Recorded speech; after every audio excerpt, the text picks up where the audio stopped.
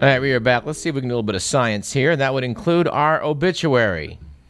Our person of interest is someone that was mentioned in our interview with Neil deGrasse Tyson some months back. And by the way, that interview, in a slightly edited version, is in the current edition of K-Deviations, which is KDVS's in-house magazine.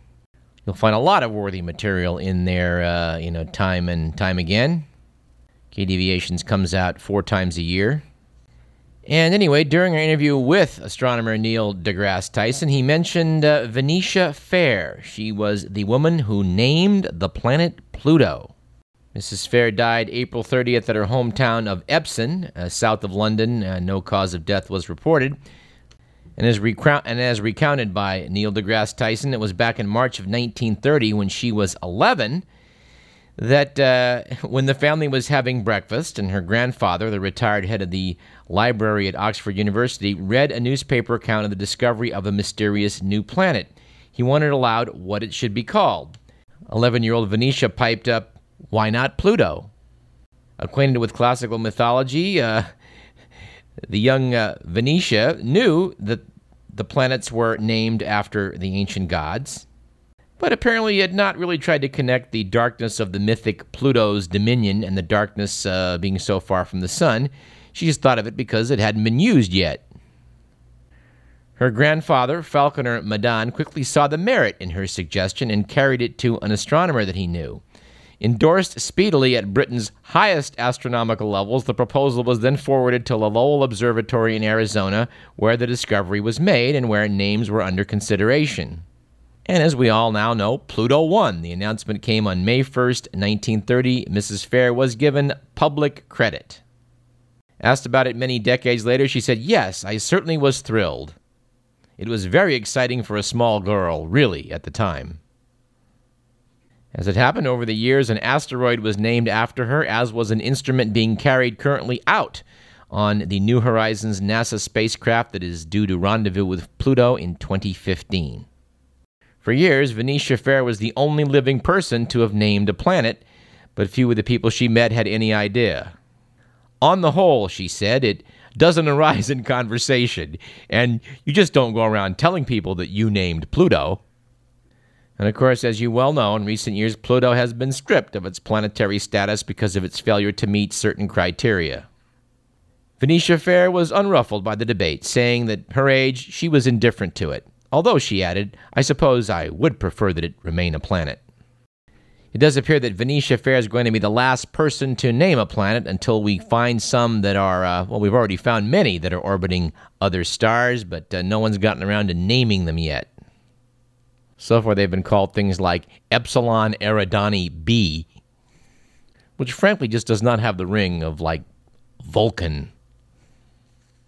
And speaking of Vulcans, we're sad to report we have not yet taken in the new Star Trek movie. But if you have, please forward us your comments at info@radioparallax.com. Speaking of movies, I must tell you, I was delighted last weekend to have traveled down to my hometown of Fremont, which is in reality composed of what were 5 smaller towns prior to 1958. One of those was Niles. Between about 12 and about 1919, there were many, many movies made in Niles, in the Niles Canyon area between Sunol and Fremont. Charlie Chaplin actually made 4 movies there for the S&A Studios. And the good people in Niles now have an S&A Film Museum to commemorate the former bit of Hollywood that was in the Bay Area. And every Saturday they generally put on numerous silent films. It's a very worthy endeavor, and I'm pleased to note that as follow-up on the article we cited a couple months back about director William Wellman, William Wellman Jr. traveled to the S&A Museum last Saturday to put on 2 things. One, his documentary about his dad titled Wild Bill, which we will be reporting on fully in June by interviewing Mr. Wellman, who's kindly agreed to talk to us. But every bit as interestingly, and perhaps more so, the original Oscar winner, Wings, was shown in probably the best existing print. Wings was directed by William Wellman Sr. and won the first Academy Award for Best Picture, although it wasn't called Best Picture in 1929. This is a chance to see a silent film as a silent film needs to be seen with someone accompanying it on piano. In fact, the original score for the movie was available to Dr. Frederick Hodges, who played it at appropriate scenes, and it was really it was a movie viewing experience the likes of which I had never come close to. The experience was greatly enhanced by the appearance of four-time Oscar-winning sound man Ben Burtt, who recreated many of the sound effects for the movie live in the theater. All in all, it was a wonderful event, and I look forward to talking about it at great length next month in June. And Ben Burtt did agree to come speak with us as well. It was helped a bit by the fact that he's, I guess, got a couple of daughters that live in Davis. All right, let's kind of return to the subject of medicine here briefly. We doctors have depended upon the placebo effect for millennia to enhance our reputations, something which Simon Singh talked about at great length in Trick or Treatment.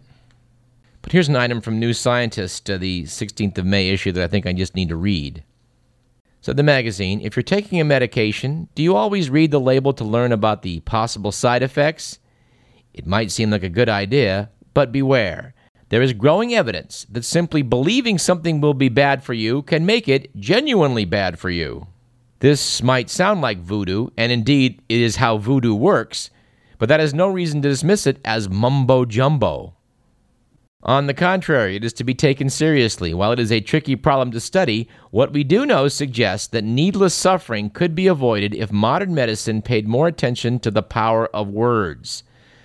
Doctors have a duty to inform their patients about side effects, but they should be exploring ways of doing this that minimize the voodoo effect. That same issue of New Scientist has a lengthy article explaining how it is that the English libel laws are being used to silence scientific critics. And speaking of deep space, as they were a moment ago with Pluto, we should note that missions like Galileo and Cassini, which go to the outer edges of the solar system, need something to power the spacecraft because that far out you really can't rely on solar power. What these spacecraft have relied upon are what are called radioisotope thermoelectric generators, RTGs. These convert the heat from radioactive decay into electricity. And guess what? It turns out the supplies of the energy source used, plutonium-238, are expected to run out by 2018. As it happens, the fuel was a byproduct of reactors that produced weapons during the Cold War but were decommissioned decades ago. So the government's going to have to step in and see if it can't produce a little more plutonium-238 for deep space missions. Apparently about $150 million is going to have to be invested to make this work, and, well, I think that's probably money well spent. Let's see, at $2 billion a week for the fiasco of the war in Iraq, what's $150 million cover?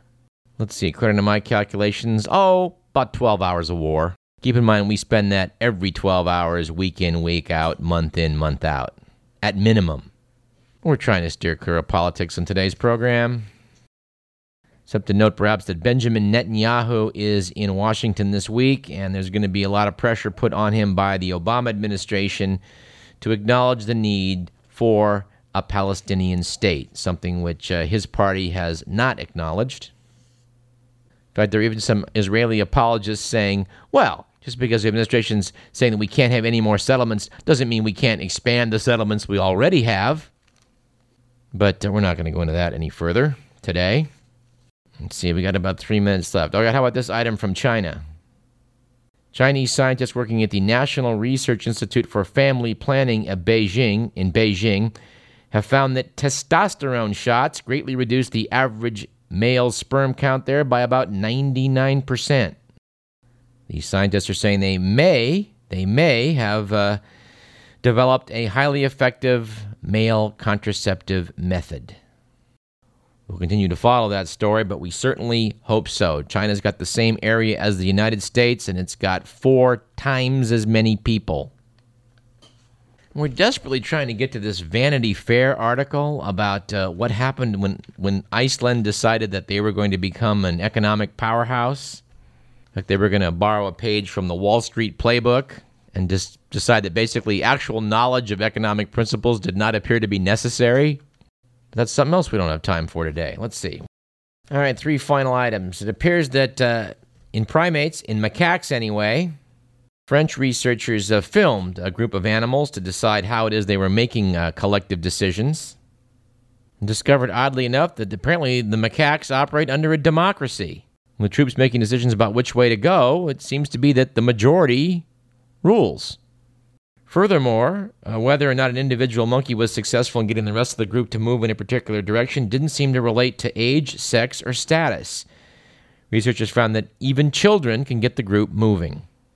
Another species studied in this regard, mountain gorillas, for example, also horses, mongooses, and wolves, turns out that leaders make the decisions about which way to go. Researchers speculate that the democratic instincts of primates may give them an edge, although they note that more research is needed. And you don't think of wolverines and the Sierra Nevada mountains of California, but apparently a wolverine has moved into California. Apparently there used to be wolverines here, but they were driven out by human activity, but at least one has made his way back, apparently from the Rocky Mountains. In fact, scientists have snagged some DNA out of some hair left by the animal and determined that it appears to be from Idaho, and thus would have hot-footed it more than 400 miles to get where it currently is north of Truckee. This is the first wolverine spotted in California in 86 years, and I hope it's not discovered by a hunter. All right, final item of the day. If you're frying a steak and mindful of your health, then you should marinate it in either beer or red wine. At least so say food scientists who measured amounts of a family of carcinogens found in fried steaks after steeping them in booze. Apparently, cooking food increases levels of cancer-causing compounds called heterocyclic amines. Fried and grilled meat are particularly high on these compounds, and because the fiery temperatures convert the sugars and amino acids into HAs, heterocyclic amines. But Isabella Ferreira and her colleagues at the University of Porto in Portugal have looked at the effects of marinating steaks in beer and wine. And it turns out that 6 hours of marination in either slashed levels of the two types of HA by up to 90% compared with unmarinated steak. Anyway, the heat's here, summer barbecue season is upon us, and there's some advice for you. We don't want to suggest that steak marinated in beer or red wine is necessarily a particularly healthy food, but, like most things in moderation, you'll probably be okay. And if you're okay, we're okay. But we're out of time for today's show. You've been listening to Radio Parallax. This program was produced by Edward McMillan. I'm Douglas Everett. Stay tuned now for Ryan and his inevitably compelling musical choices to follow for the next 2 hours. We'll see you next week at the same time, when we'll be talking to Curtis Ebsmeyer, author of Flotsometrics and the Floating World, subtitled How One Man's Obsession with Runaway Sneakers and Rubber Ducks Revolutionized Ocean Science. And you know that one's going to be fun. We'll see you then.